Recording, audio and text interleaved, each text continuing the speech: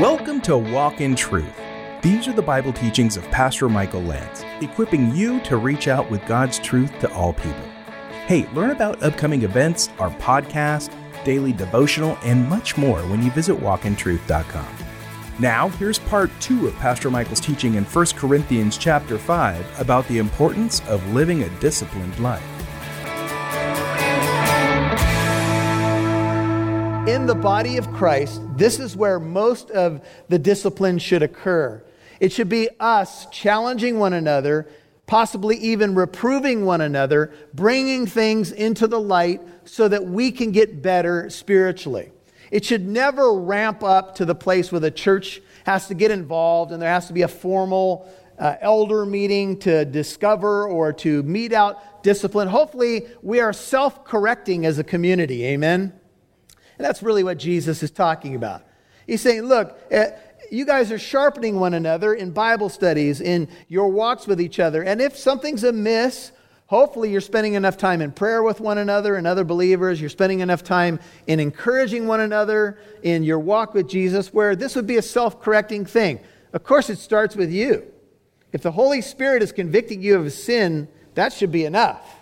But sometimes you might have someone who's in your life, someone who's honest with you, who may say to you, you know what, this is going on and this is not wise. Don't do this. Now we balance this with 1 Corinthians 16:14, which says, let all that you do be done in love. If your motivation is love in all that you do, 1 Corinthians 16, verse 14, you will rarely go amiss. If your motivation is love, you will rarely go amiss in terms of how you approach somebody and what you say. And so this is the topic for this morning. I told you it's not going to be easy, but it is where we are in Scripture. An attitude towards sin is a bit lax in our culture, we know, and perhaps even dangerous. I heard a Sunday school teacher was asking her class, what are sins of omission? After some thought, a little fellow said, they're the sins we should have committed, but we didn't get around to yet. No, that's not what a sin of omission is. But you get the humor of it, and we know that in the church, in the modern church, these subjects may even become a bit taboo. You talk about sin and discipline, but here we are in our Bible. Look at 1 Corinthians 5, verse 1. Paul says it's actually reported. The idea is that people are reporting it to Paul and others, but do you believe that it was just limited to Paul and maybe others around Paul? No, I think this was probably the talk of the town. Hey, do you know that someone in the Corinthian church, those people who say they're so holy, and those people who say we should become believers because Jesus will change our life, oh, you wouldn't believe what's going on in there. Not only are they divided and proud, but someone in that fellowship is actually sleeping with his father's wife. Now, would that make the tabloids? Would that make the 11 o'clock news? I think it would. Because remember, whenever there's a scandal in the church, the media absolutely loves it. Because it gives another reason for them to hang their hat on their unbelief. If I can say, hey, there's a bunch of hypocrites in there, then maybe somehow that makes me feel a little bit better about constantly suppressing the truth of God that's all around me. And hypocrisy is a very convenient hook on which to hang your hat of unbelief. Well, they're no better than anybody else, and that's what people say. And I'm sure it was being reported everywhere, that there is immorality. This is the Greek word porneia, where we get pornography, but it's a very broad term. It speaks of anything, any sexual relationship outside of marriage. There is immorality among you, among the church, and immorality of such a kind. And of course, there are different kinds. Porneia covers all of them, all aberrations, all sex outside of marriage, etc. This kind of immorality, middle of verse 1, does not exist even among the Gentiles, which would be a synonym here for unbelievers, that someone has, the word has is sexually freighted, his father's wife. Now, this is not the man's natural mother, else Paul would have said so. it would appear to be his stepmom. Now, some of you are going, oh my goodness. This is gross. This is kind of the locker room talk that, degrades pretty low when someone's trying to insult you as low as they can go. This is kind of the stuff that they use, right? And Paul says this is happening in the church. Now, it may be because women in this culture married younger, and usually the men were older, that maybe she was close in age to this man in the Corinthian congregation. In the text, she is not dealt with. So it would appear that she is not a believer. And you'll notice that in verse 13 of chapter 5, but those who are outside, God judges. So look at verse 12. What have I to do with judging outsiders? She is outside the church. So apparently, because of that, she gets no mention. She's not dealt with. But the man is dealt with. And he is with his father's wife. What happened here? I don't know. Did they go through a divorce? Did the father die? It would appear from other passages that he's still alive. Were they in the same home and somehow there was an attraction and, all of a sudden they began to like each other and then it turned into a romance? I don't know, reading between the lines.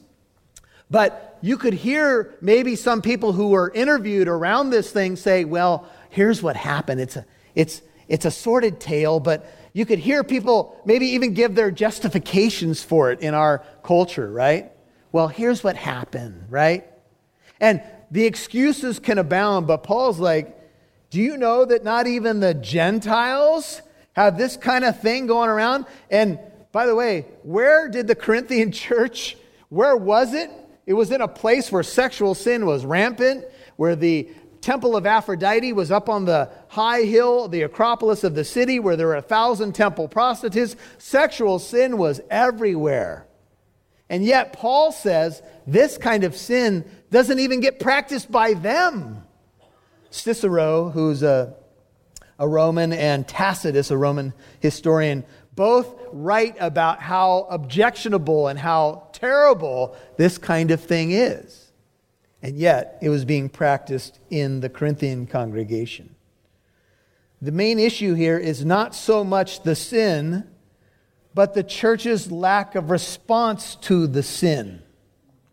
That nobody seemed to be saying anything, or maybe a few. And the report got to the Apostle Paul, and he was like, what is going on?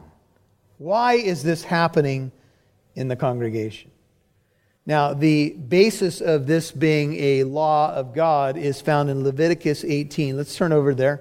Genesis, Exodus, Leviticus. Let's just take a peek, because this will just show you where it's anchored in Jewish law, but this is also clearly from Cicero and Tacitus. The Romans or Greeks look down on this too. Leviticus 18, verse 7. The NIV is a little bit clearer on the subject being sexual relations, but I'm going to read from the New American Standard. Leviticus 18, verse 7 says, "You shall not uncover the nakedness of your father, that is the nakedness of your mother. She is your mother, you are not to uncover her nakedness. You shall not uncover the nakedness of your father's wife." Uncover the nakedness there, sexual relations. It is your father's nakedness. And then it goes on from there. That's, if you turn back to 1 Corinthians 5, that's the anchor point in the Torah. And the people of Corinth should have known this. It was obvious even among the Gentiles. This is a case of what we would call incest, and it was just wrong. And Paul's like, what's going on? Notice, you have become, 1 Corinthians 5:2, arrogant. One scholar has this as a question: how then can you still be puffed up and have not mourned instead, in order that the one who did this, the one who has done this deed, might be removed from your midst? Now, there's all kinds of conjecture why they put up with this, why everybody knew about it inside and outside the church, and why they didn't deal with it. And upon researching this, and I've looked at this a number of different times, the old view seemed to be that it was because under the banner of tolerance and grace, maybe the Corinthian church had decided that this was a great expression of the grace of the gospel, so they wouldn't say anything.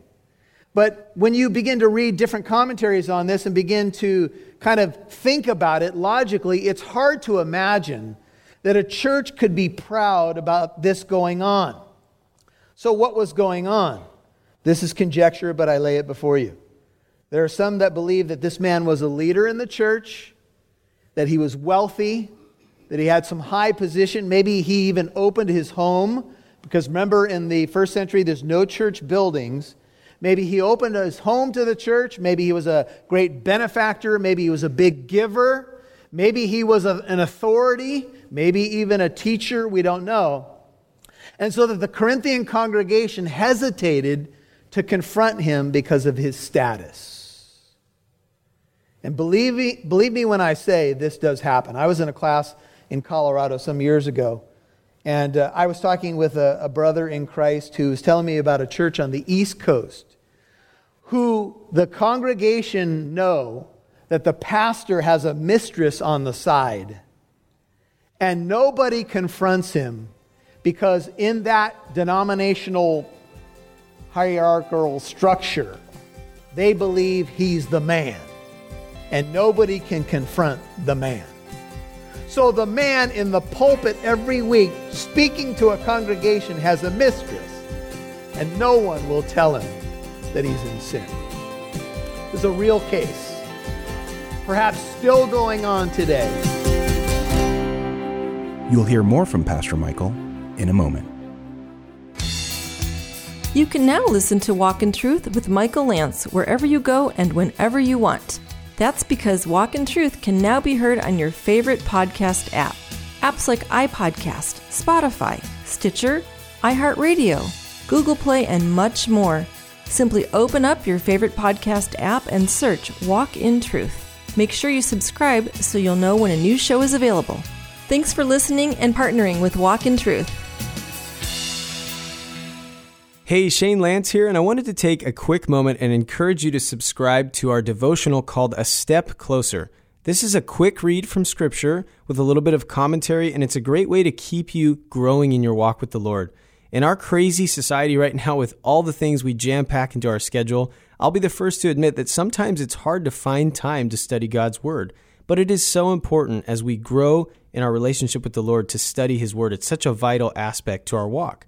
You can text STEP CLOSER as one word to 33222. Again, that's STEP CLOSER as one word to 33222. We really believe here at Walk in Truth that this can be a great instrument in helping you grow in your relationship with the Lord. So once again, we'd encourage you to subscribe to our devotional called A Step Closer, and you can text STEP CLOSER as one word to 33222. Make sure you subscribe to the Walk in Truth podcast, available on your favorite podcast app.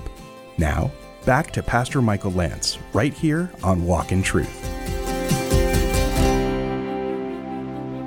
When you begin to read different commentaries on this and begin to kind of think about it logically, it's hard to imagine that a church could be proud about this going on.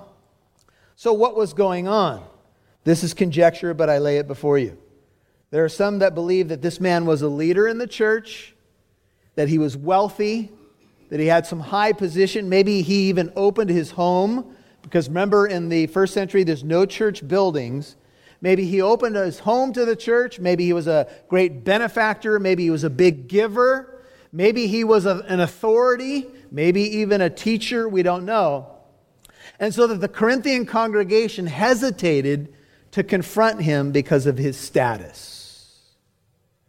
And believe me when I say this does happen. I was in a class in Colorado some years ago, and I was talking with a brother in Christ who was telling me about a church on the East Coast who the congregation know that the pastor has a mistress on the side, and nobody confronts him because in that denominational hierarchical structure, they believe he's the man, and nobody can confront the man.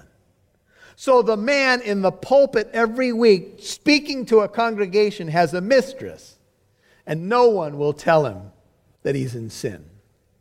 This is a real case, perhaps still going on today. Because of his position in the pulpit, nobody will confront him and remove him from his position. And we all know that some people in certain positions just simply intimidate people. And the Corinthian culture was very big on social status. So if you had a high status, if you had money, if you had position, if you had authority, then others below you hesitated to confront you or speak into your life. They maybe believed that they didn't have the right to do so. And so they went on, proud about their church, but they should have been mourning, middle of verse 2, instead. The guy should have been dealt with and removed, but he wasn't. They were proud when they should have been mourning. When you watch some of the Old Testament prophets, examples like Daniel, Jeremiah, Ezra, Isaiah, when they saw sin in the camp, what did they do? They mourned over it. They confronted spiritual and political leaders, kings like Ahab, Elijah confronted him. And they would be very honest and say, look, the ramifications, the consequences for the nation are huge if we continue to go this way. And in the church, that should be the deal as well. How could the Corinthian culture find hope in the light of the Corinthian church being that the talk of the town was that there was incest going on with a leader in the congregation undealt with? How many people would say, oh, I wouldn't bother going to that church? They're just a bunch of hypocrites over there. How many people would lose hope in the culture knowing that what was happening in the church was not just the same as the world, but worse than the world? What would that do to their witness? What would that do to their salt and light opportunities in the culture? Well, it goes without saying. Paul says in 2 Corinthians, this is 12:21, I'm afraid that when I come again, my God may humiliate me before you, and I may mourn over many of those who have sinned in the past and not repented of the impurity, immorality, and sensuality which they have practiced. You should have been mourning. There's no better story that I can think of than one that Pastor Chuck Smith told. He got a phone call in the church office, and it was about a man who was a committed believer at some point, part of the fellowship at Calvary Chapel, Costa Mesa, who was living with a woman that he was cheating. He was cheating with her, cheating on his wife. The wife, in desperation, called the church office, had called Pastor Chuck and said, would you please go talk to him? So he went to this downtown area, as I recall the story, a shabby-looking apartment. He knocked on the door. The man sheepishly opened the door, realizing it was Pastor Chuck. The woman looked around the corner. She was in some sort of robe, went off into another room. And the man, sheepishly invites Pastor Chuck in. They sit down on the couch, and Chuck, the whole time, driving over, as we will all do, was like, Lord, give me the words, open his heart. This is so devastating.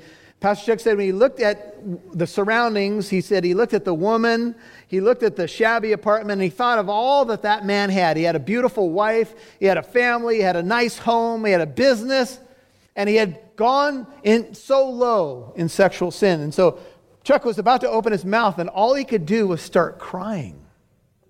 He said he just started mourning and thinking about what had happened to this man, and he began crying and mourning. And he said he started crying like a baby, and he couldn't even get himself together to speak any words. And finally he just said, blubbering like a baby, I'm sorry, I have to go. And he laughed, and he got in his car, and he drove away. And he said he was so humiliated and disgusted with himself, he thought, you know what? I should have had a pearl of wisdom. I should have had something deep and profound to say to this guy. And all I could do was cry like a baby.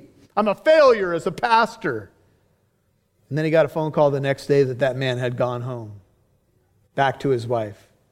Because the Lord had used his brokenness and his tears to convey more than any words or Bible verses could have conveyed.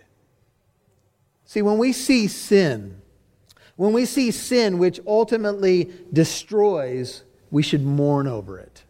Over our own sin and over the sins of others.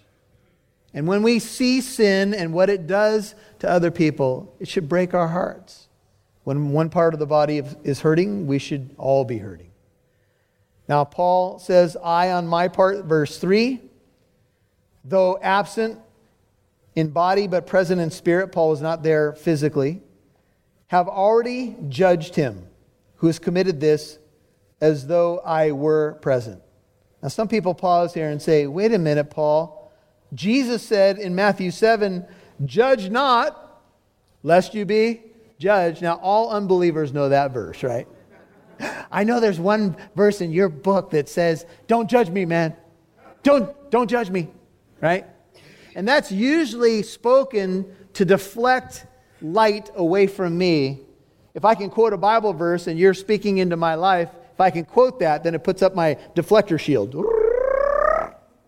All right, I'm good now, right? No, not necessarily. Because what Jesus is condemning is hypocritical judgment. He says, first, take the log out of your own eye, then you'll see clearly to take the speck out of your brother's eye. He's not saying not to judge. He's saying just don't judge hypocritically. If you can see clearly the speck in your brother's eye, how many of you ever had something in your eye? And if you wear contact lenses, it's even worse. And there's nothing you can do until that thing's removed. Amen? Get it. You have to say to your wife, get it out of my, where is it? Right? Look, a little speck is enough to throw off our whole life. Jesus is not saying don't judge. He's just saying, look, just first make sure your life is at a place where you can see clearly. You're listening to Walk in Truth with Pastor Michael Lance, and that was part 2 of his teaching in 1 Corinthians chapter 5 called The Shepherd's Discipline. Hey, just a reminder, one way we'd love to help equip you with God's truth is to answer your question right here on the program. Has someone asked you about your faith or the Bible, and you weren't quite sure how to answer them? Well, Pastor Michael would love to help you get your answer. Email your questions to us. Visit walkintruth.com to email us or call and leave your question on a voicemail. Be brief and tell us where you're calling from. The number here is 844-48-TRUTH. That's 844-48-TRUTH. Now, here's Pastor Michael with a final word. You know, sometimes we hear from people, especially if we attempt to bring some correction to somebody because we love them. And that's what should happen. And look, if we bring correction to anybody's life, we better look at our own lives first and know that we need to come with gentleness and respect. Our motive must always be love when we're going to admonish or correct a brother or a sister. But the question, how do I hold anyone accountable when everybody quotes, judge not, lest you be judged? Well, that verse is actually often taken out of context. And what Jesus is basically saying is don't judge hypocritically. Make sure you got the log out of your own eye. You can take a look at Matthew 7, about verses 1 through 5. Take the log out of your own eye, then you'll see clearly to take the speck out of your brother's eye. Jesus isn't saying that you can't judge. In fact, the whole chapter is about making sure you're not duped by false prophets and wolves in sheep's clothing. So certainly the context is not that you can't judge. It's just making a right judgment. It's judging with the log out of your own eye, not being a hypocrite in the judgment. And that's the point. And so if you're going to help the brother with the speck in his eye, just make sure you've got the log out first, and then you'll see clearly, and you'll have good discernment, and you'll know what to say, how to say it, when to say it, and even when to be quiet and pray.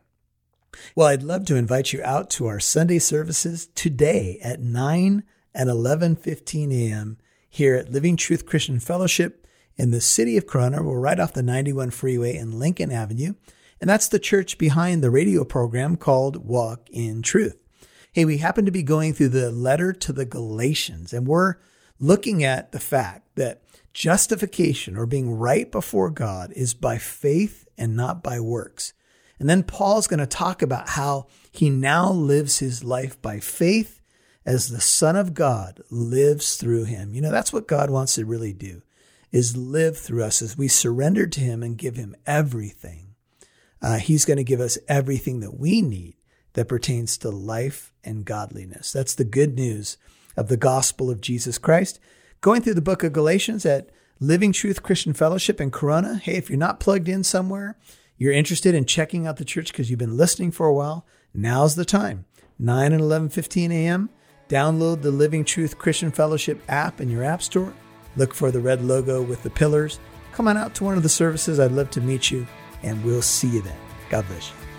Tune in next week for the conclusion of Pastor Michael's teaching in 1 Corinthians chapter 5 about how it's very important to accept discipline in a culture that usually tries to blame someone else for mistakes.